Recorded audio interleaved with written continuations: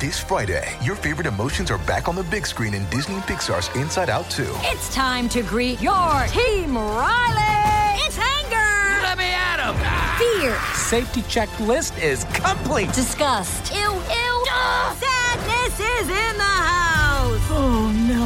Hello, I'm anxiety. I'm one of Riley's new emotions. Disney and Pixar's Inside Out 2. There's a part 2? We're going! Rated PG. Parental guidance suggested. Only in theaters Friday. Get tickets now. We took it all. We brought them to our land. An endless night, ember hot and icy cold. The rage of the earth. We made this curse. Carved it in the blood on our backs. We did not see. We could not, but she did. And in the end... What will I become? Senua's Saga. Hellblade 2. Play it now with Game Pass. Imagine being so smart that your brain is kept in a museum for decades after you're gone. Yeah, it doesn't happen to all the super smart people out there, but we're talking about Albert Einstein here, one of the greatest minds of all time. Let's start from the very beginning. See that town right there between Stuttgart and Munich?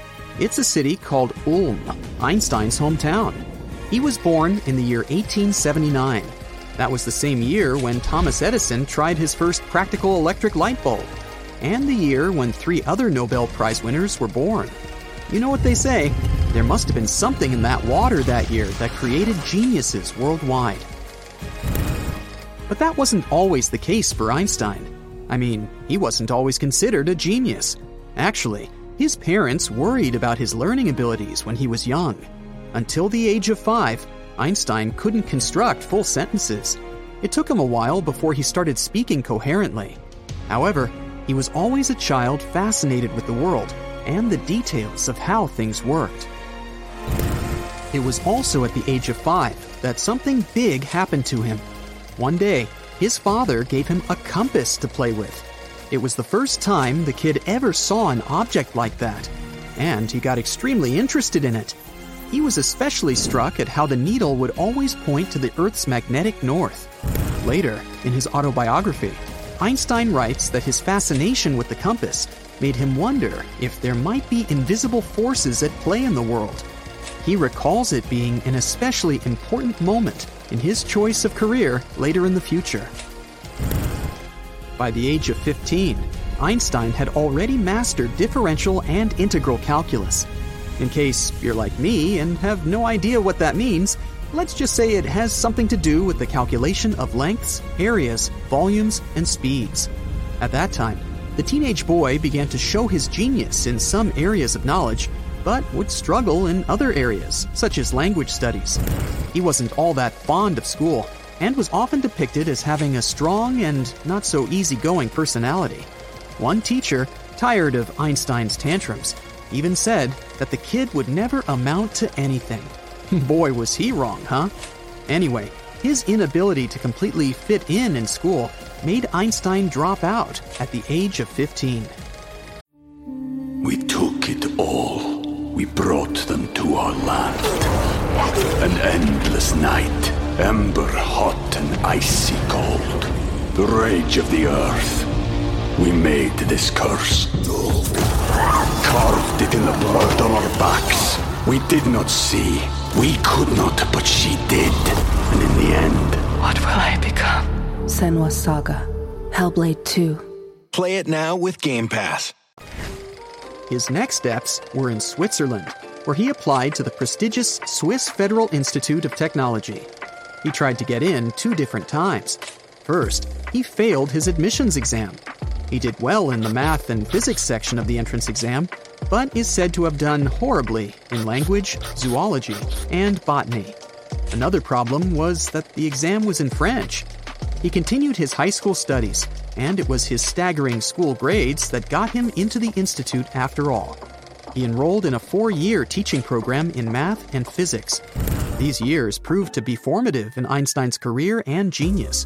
That's where he met his future wife, Mileva Maric, the only female student in his physics class. By 1900, Einstein graduated and earned his diploma in both subjects. It was Einstein that said, "If If you can't explain it simply, you don't understand it well enough. To him, the ability to explain complicated subjects in a simple way was the basis of teaching. That's why he tried to become a teacher early on in his career. After graduating, he applied to several academic positions to teach math and physics, but eventually, he wasn't hired. Later on, after 2 years of searching, he settled for a job at the Swiss Patent Office in Bern. At first, Einstein wasn't really happy with the offer he got. Even so, he would spend the next 7 years of his life in this position. It turned out that this job was a gift in disguise. He would spend his mornings and afternoons investigating patent applications and judging whether or not they were actual inventions. But in the evenings, he had time to think. The job wasn't too intellectually demanding, and this allowed Einstein to dedicate his free time to what he loved, researching physics. And that's when things started to change for the world's most famous genius. One evening, in the spring of 1905, Einstein had just finished his shift at the patent office. He clocked out and grabbed the tram car home. On that tram, something happened that entirely changed the way he saw the functioning of the universe around him. He was staring out the tram's window, absent-mindedly staring at the clock tower in Bern's city center. As the tram moved, he imagined what would happen if the tram car were moving at the speed of light. He realized that if he were to travel at 186,000 miles per second, the clock's hands would appear to completely freeze. At the same time, Einstein knew that at the clock tower, the clock's hands would be moving at their normal pace. But from the perspective of the person traveling at the speed of light, time would have slowed down almost to a complete stop. This thought left Einstein completely mesmerized. He understood that the faster you move through space, the slower you move through time. This first clue led Einstein to believe that time could be relative. In other words, it would always depend on the experience of the observer. 1905 was Einstein's year of miracles. That year, he published 4 papers that would later be published and alter the way humanity understands the universe. Amongst the 1905 papers he published was the theory that would make him world famous, aka Einstein's special theory of relativity. And it all started on that tramcar ride home. Oh, and I'm guessing you might have learned the famous formula from this Einstein paper in school. E equals mc squared, which basically means that energy equals mass times the speed of light squared. In case you're feeling somewhat challenged in grasping what all this means, don't sweat it. Einstein himself said, "Do not worry about your difficulties in mathematics. I can assure you, mine are still greater." We'll just have to go along with him on this one, won't we? In 1921, Einstein was awarded a Nobel Prize for his theory of light, but not his theory of relativity. Part of the scientific community still wasn't convinced of Einstein's relativity theory since it didn't factor in the laws of gravity. Truly, this was something that also bothered Einstein a lot, which meant he never stopped reflecting upon his discoveries and was always searching for the ways in which he could improve them.